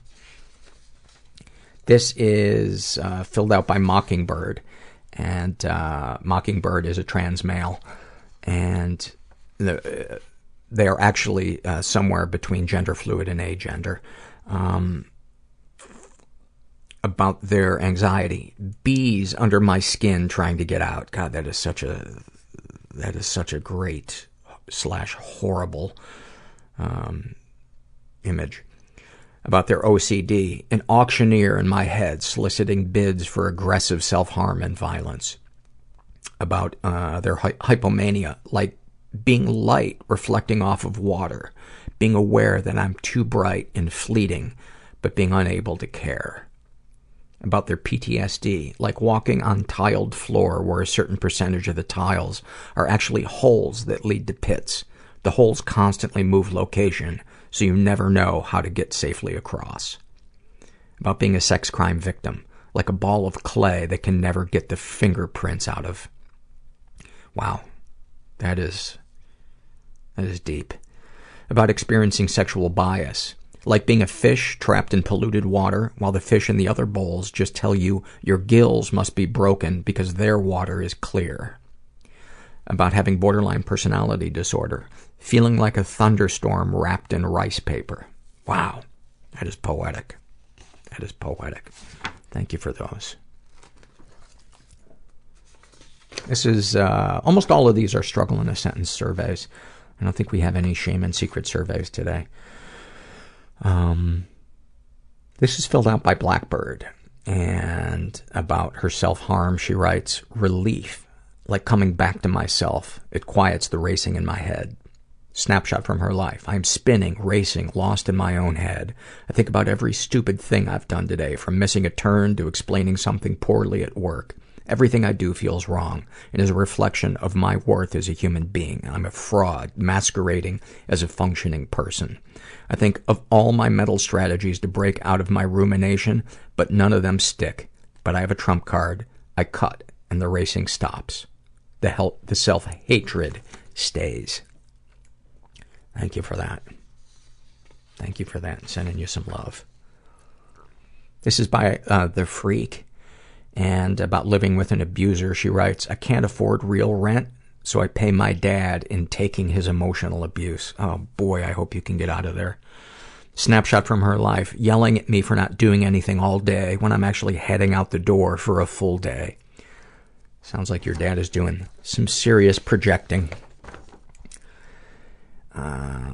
This is a happy moment filled out by Sunshine, and she writes, when I was 16, I had my first truly helpful therapist. I've been struggling with trichotillomania, anxiety, and severe depression. My therapist and I were talking about suicide, and I remember so clearly that I had casually, almost cheerfully said that if I took my life, my family might miss me, but they would get over it. I remember she looked me dead in the eye, and the moment I stopped talking, she said, no, they wouldn't. They would never get over it. She went on to point out that they loved me so much and that there would be an empty space without me. That was the first time that I realized that I existed to people outside my own head, that I was more than the gray goop that consumed me, that I was real and I was someone that another human being could love. Now that is an awesome therapist. That is an awesome therapist. That's so touching. Thank you for that. This is filled out by Ruby about her depression. She writes, like I'm lost at sea and no one is looking for me. Oh boy, do I relate to that one. Actually, mine would be more like I'm lost at sea and a couple of people are looking for me, but I wish they'd turn the other way and go back to their goddamn island. About her anxiety, I have nothing to offer the world outside my apartment. Oh my God, do I relate to that one. It never occurs to me.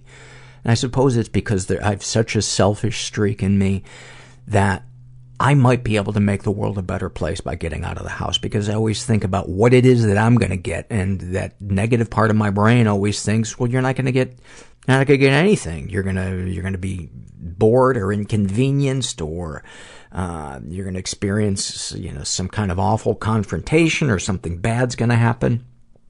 Thank God for coffee houses, because I look forward to going to a coffee house every day. And I'm actually excited to leave the house and go get some caffeine and ignore people.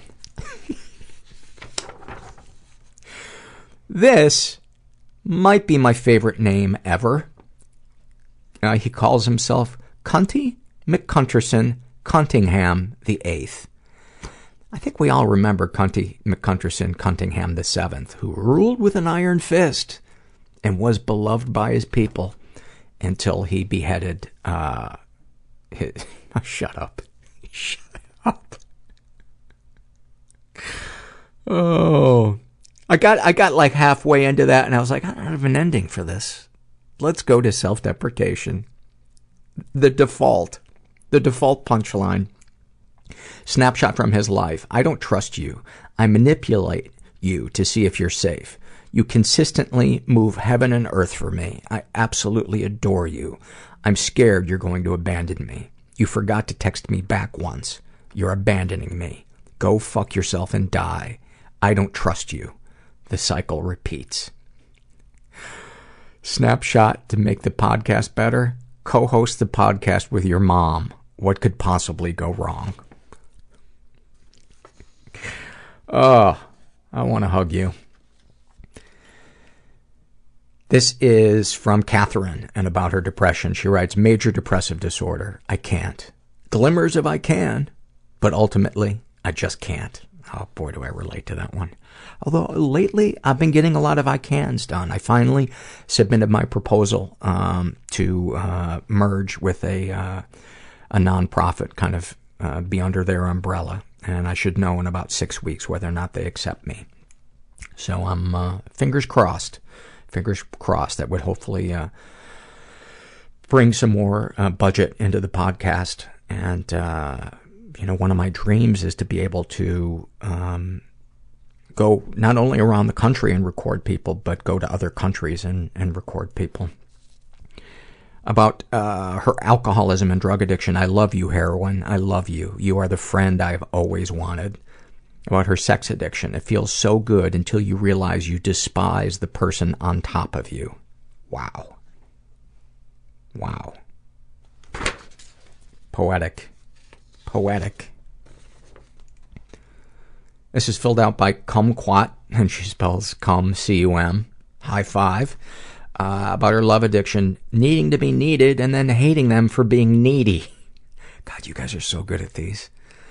About living with an abuser, slamming your own head against the wall, trying to figure out what to do to make them happy, and then walking on eggshells to keep him from doing it.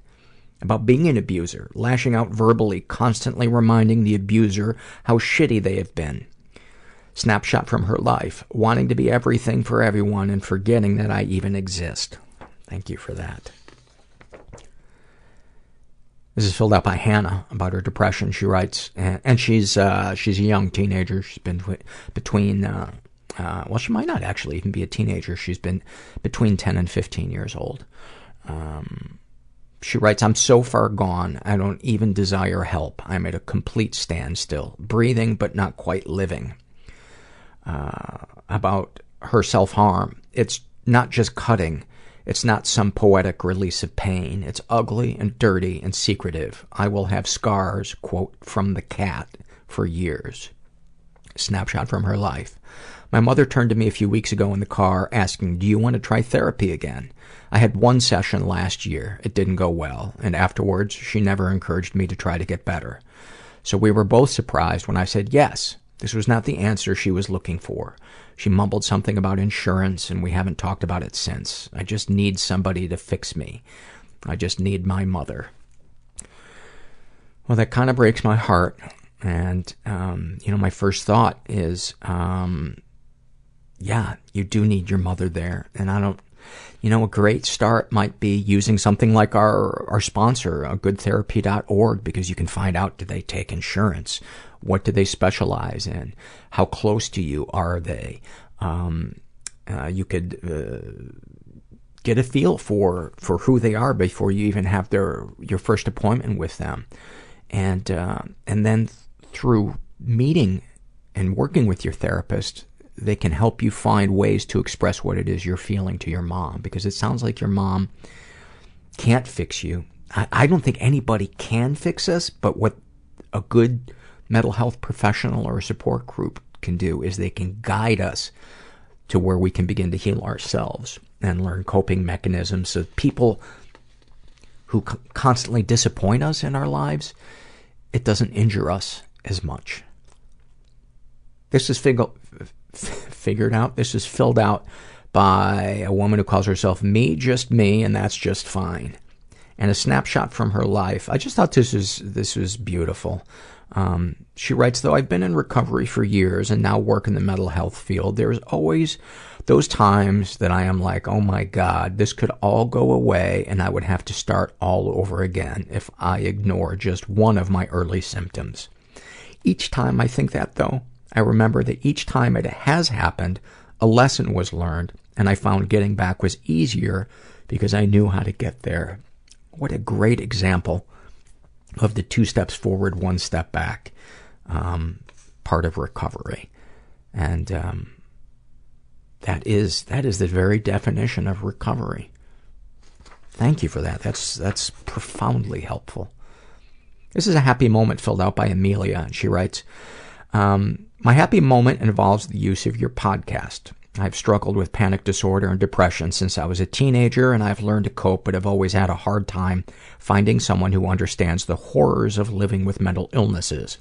My work allows me to listen to drown out the white noise with headphones, and on a particularly bad day, I wondered, maybe someone is talking about how I feel on the radio. I started listening to your podcast, and felt that glimmer of hope. Well, by the way, we're not on the radio, if anyone is going to go try to search for that. I started listening to your podcast and felt that glimmer of hope through a suicidal moment when I heard you and your listeners' honesty about their thoughts. I cried, but they were happy tears. When I listen to your show, I know I'm not alone. I know there are people out there who wouldn't judge me on my darkest moments, and I wouldn't judge theirs. I decided to go back to therapy and finally got a true diagnosis of borderline personality disorder, and now I feel like I can breathe. It was the happiest moment of my year to know it wasn't because I'm an overly emotional woman who doesn't have her shit together, but something I've been suffering from silently. I want to thank you for your bravery of hosting this show and lending a metaphorical hand to people like me who can be in a crowded room just screaming inside with no one to turn to. Your show makes me cry, laugh, and motivates me to take every day, day by day. Thank you. Wow. Thank you, Amelia. That made my day, speaking of days. This was filled out by Maria, and about her anxiety, she writes, I've done something terrible, but I don't know what it is. Oh, that is so great. About being a sex crime victim. If he'd restrained me physically rather than mentally and emotionally, would I feel better or worse? Wow, that's deep. And I can tell you, the second guessing and the self-blame never ends until we decide to shut up that part of our brain. But that is a really, really common side effect of having sexual trauma. And it is insidious, and it is sickly genius the way our brain will try to find something to make it our fault and to say it wasn't that bad. Snapshot from her life. Dated a man who looked like my first abuser and who treated me the same way in a subconscious attempt to gain clarity. Left with more painful memories and less answers. Sending you some love, Maria. Is it Maria or Marla? Marla. Sorry, Marla. This was filled out by Flaming CODBPD, married 20 plus years, narcissistic abuser, who knew? She writes about her anxiety, like electrical snowballs passing through my body, and with them a wave of terror. Electrical snowballs. That is quite an image. About her anorexia, scratch it, this is unreachable. About her OCD, when things are out of place, he sees me. I wonder who he is. Maybe her abuser. About her codependency, like I committed suicide the day I met him, but it didn't start with him, which makes him my victim. It's sickening. About living with an abuser. Feels like abject terror when you realize what's going on 22 years in. Snapshot from her life. I can't. I'm too scared to. Too scared that he will know the story even though he's never listened to this podcast. And she is seeing a therapist, and I really hope you're working in the direction of being able to leave this person, because you deserve better. This is filled out by Christina Borderline, and about being a sex crime victim, she writes, because I was blacked out, it was still my fault. And you know, when I read this, I thought, first of all, I want to call bullshit. Even if you had said, I am going to drink to the point of blackout tonight around these people who feel sketchy, because I just want to perform an experiment to see if they will sexually abuse me, that would still not be your fault. That would still not be your fault. 100% of the blame is on the person who takes advantage of that other person.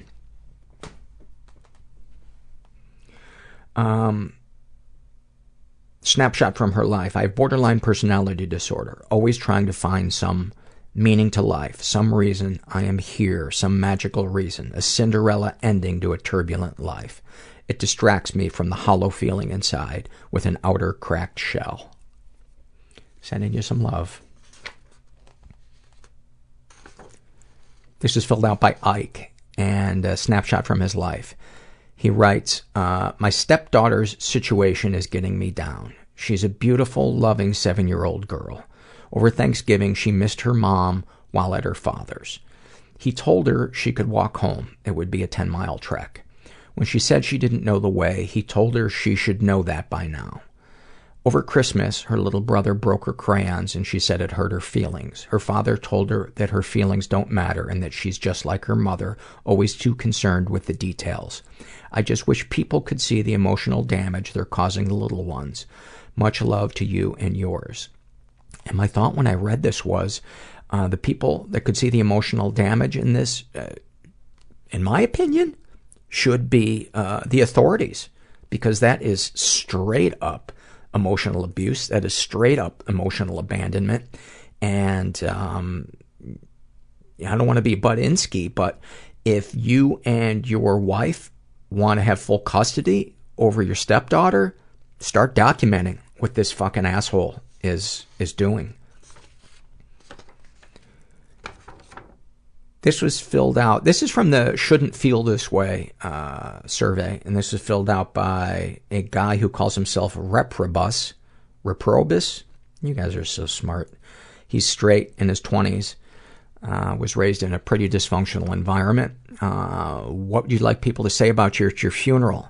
That I'd always been there for anyone who asked, no matter what. How does writing that make you feel? Good, because I'm proud of that aspect of myself.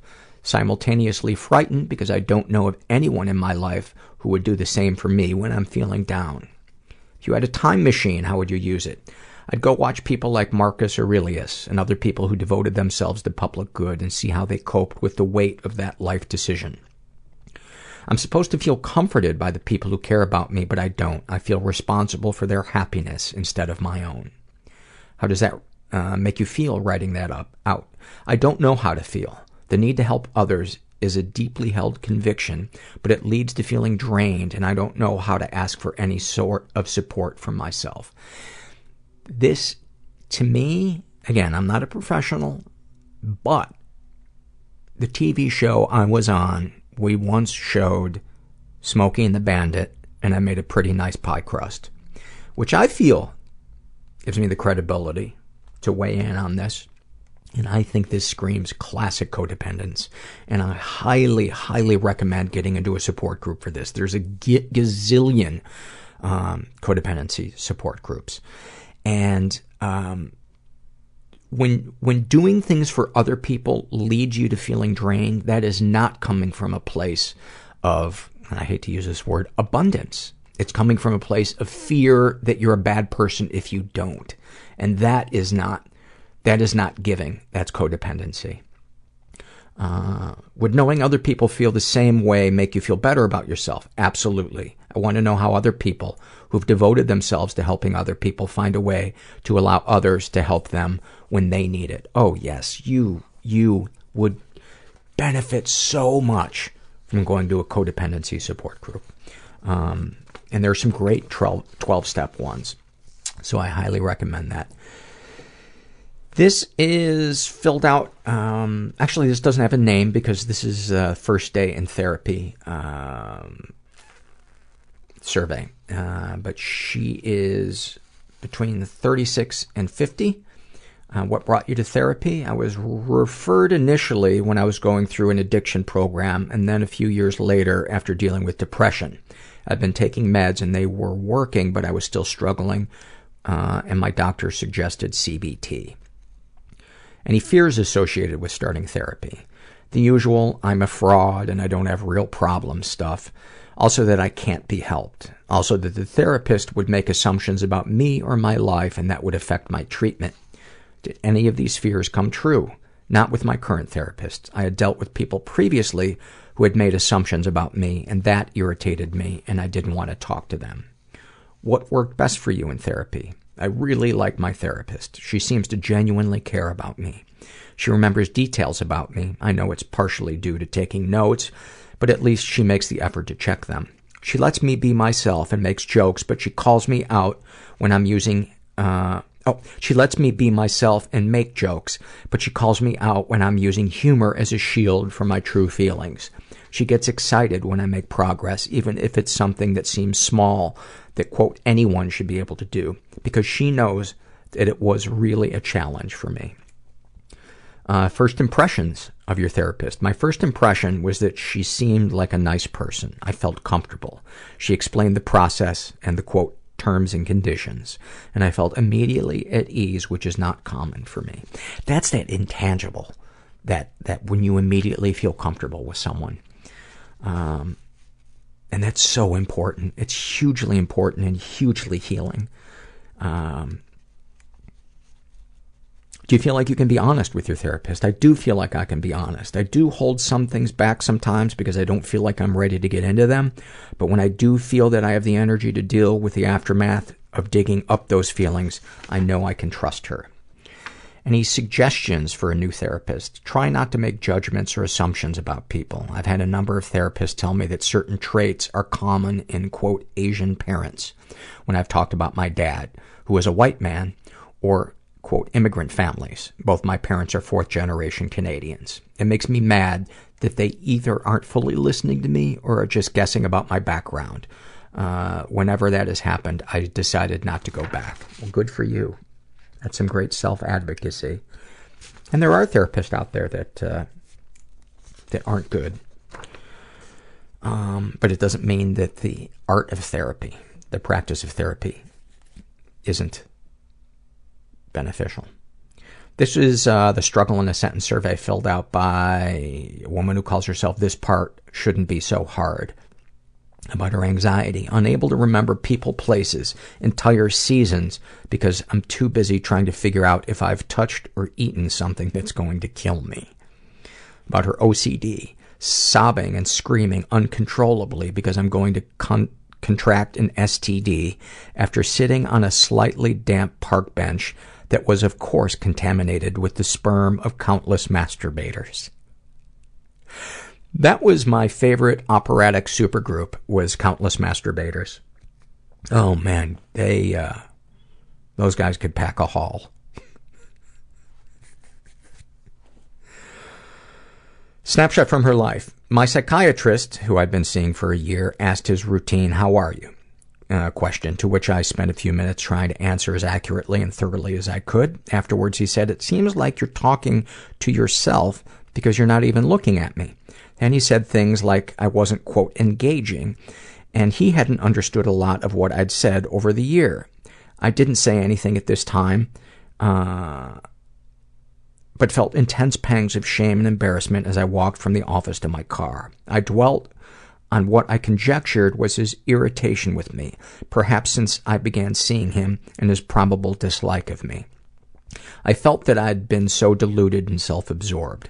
I knew I had done what my mom had always done, rant on and on, externalizing her anxious ruminations as if the other person was not there. I thought, that's me, with him and how many others? I'd treated him like others I wanted to like me, to love me. I'd felt my, quote, confessional compulsion to make myself known. But he wasn't like the others, and that wasn't what this type of therapy was about. He didn't want to know me, and he didn't like and couldn't love me. He wanted to teach me CBT techniques, and I felt so embarrassed for getting it so wrong and for not being attuned to what he was doing. You know, my two thoughts reading this are that you should either seek another therapist or you should try more sessions with him, but read him this. Print this out and read it to him, or if you can remember what you said, if you're listening, let him know how you're feeling. Because that may be a really beneficial thread to start pulling and see where it leads. This is an email that I got from, he wants to be referred to as Bob, a mature student in psychology in Montreal, and he writes, Hi, Paul. Hello, Bob. I was just listening to your most recent podcast, and in response to a listener expressing discomfort with what sounded like a bad therapist, you said that you can't imagine someone going through the process of becoming a psychotherapist without learning the importance of empathy. Unfortunately, I'm seeing this firsthand. In my late 40s, I decided to return to school to study psychology, and I'm entering my final semester next week. My version of a midlife crisis, I guess.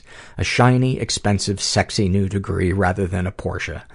What I've been seeing at school, first of all, are mostly smart, kind-hearted young people who want to help others.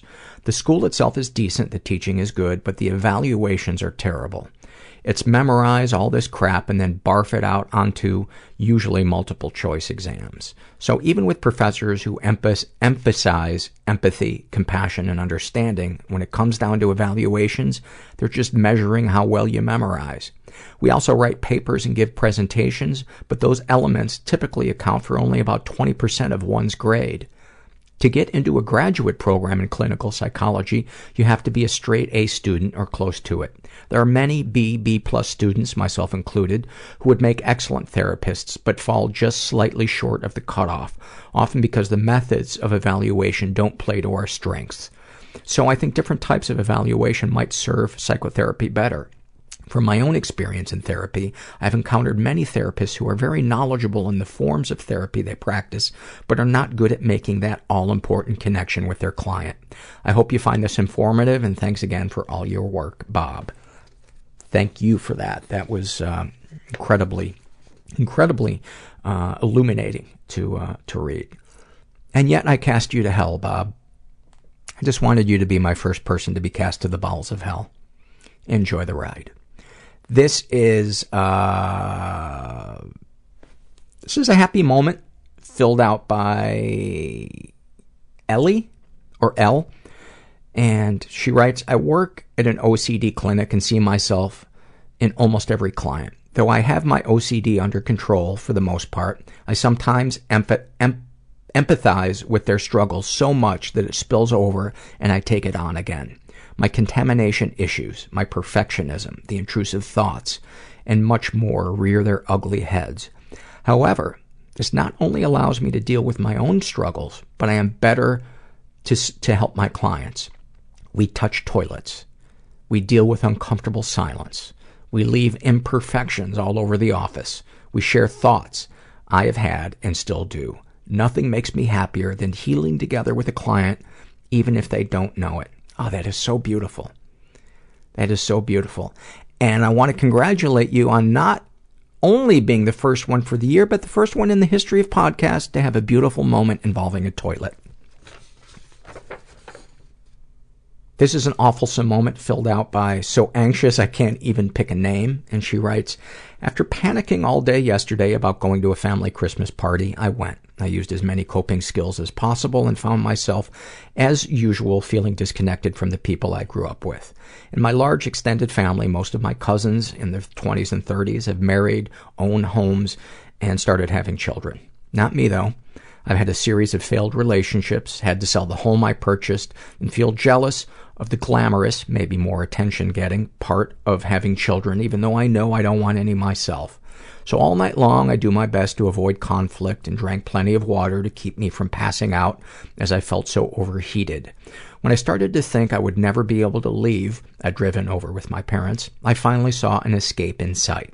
My sister was leaving and I hopped a ride with her. She lives a walkable distance from my apartment. We drove home in mostly comfortable silence. She's one of the more calming forces in my life.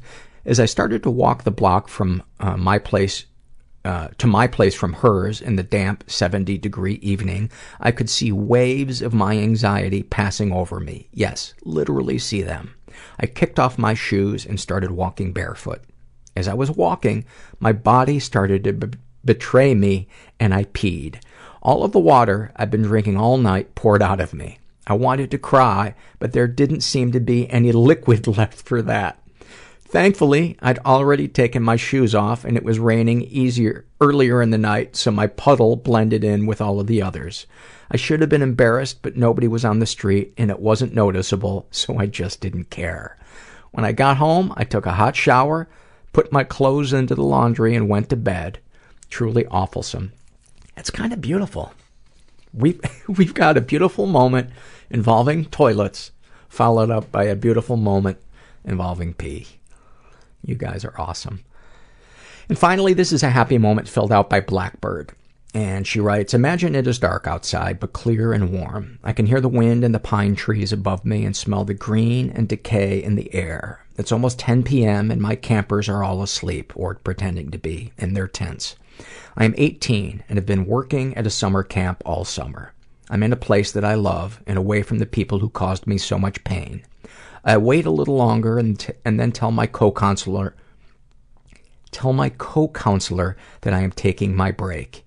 I watch fireflies dance along the path as I walk to the lake, walking quickly in anticipation of the time I get to spend with friends. I am tired but wide awake. One of the many contradictions of my life that in this instance does not cause pain. An owl calls out in the distance as I start down the hill towards the beach. My friends are already there when I arrive. They've been waiting for me, and in this moment I feel accepted, like I've finally found a place I'm meant to be. We watch the reflection of the stars on the lake and break the silence with stories from the day. Our voices carry off into the dark. We sing old camp songs and then sit in silence, listening to the water and the wind. I feel at peace, like I am more than all of the bad things I have ever felt. While I lost that feeling of peace a month later when I started college, it is a memory I have carried with me ever since. When I feel the horrible pressure and pain, I try to remember how I felt 10 years ago during the sweetest summer of my life. That even though the painful memories may speak the loudest, the beautiful moments are there too. That is beautiful. That is beautiful. And so realistic in the fact that it's not a light switch turned on in my 5th therapy session, and suddenly I had it all figured out, and my life was just a big series of dealing gracefully with problems and not ever feeling pain again. So thank you for that. Before I forget, I want to remind you guys who are in Oakland / San Francisco that I'm coming to do a live taping of the podcast at the Uptown Nightclub on Thursday night, January 21st. My guest is a very funny comedian and writer, Guy Branum. You can get tickets. I'll put the link up on the website for this episode. But tickets are available. They'll be $15 in advance, $20 at the door. And I think you can also get them by going to uptownnightclub.com. That link might be wrong, so to be on the safe side, just do it through our website. But anyway, thank you guys for all your support last year, and yeah, like I said, try to remember to be good to yourself this year. And if you're out there and you're feeling stuck and hopeless and alone, just remember that you are not. And thanks for listening. Everybody I know is bizarrely beautifully fucked up in some weird way. Bizarrely beautifully fucked up in some weird way. Bizarrely beautifully fucked up in some weird way.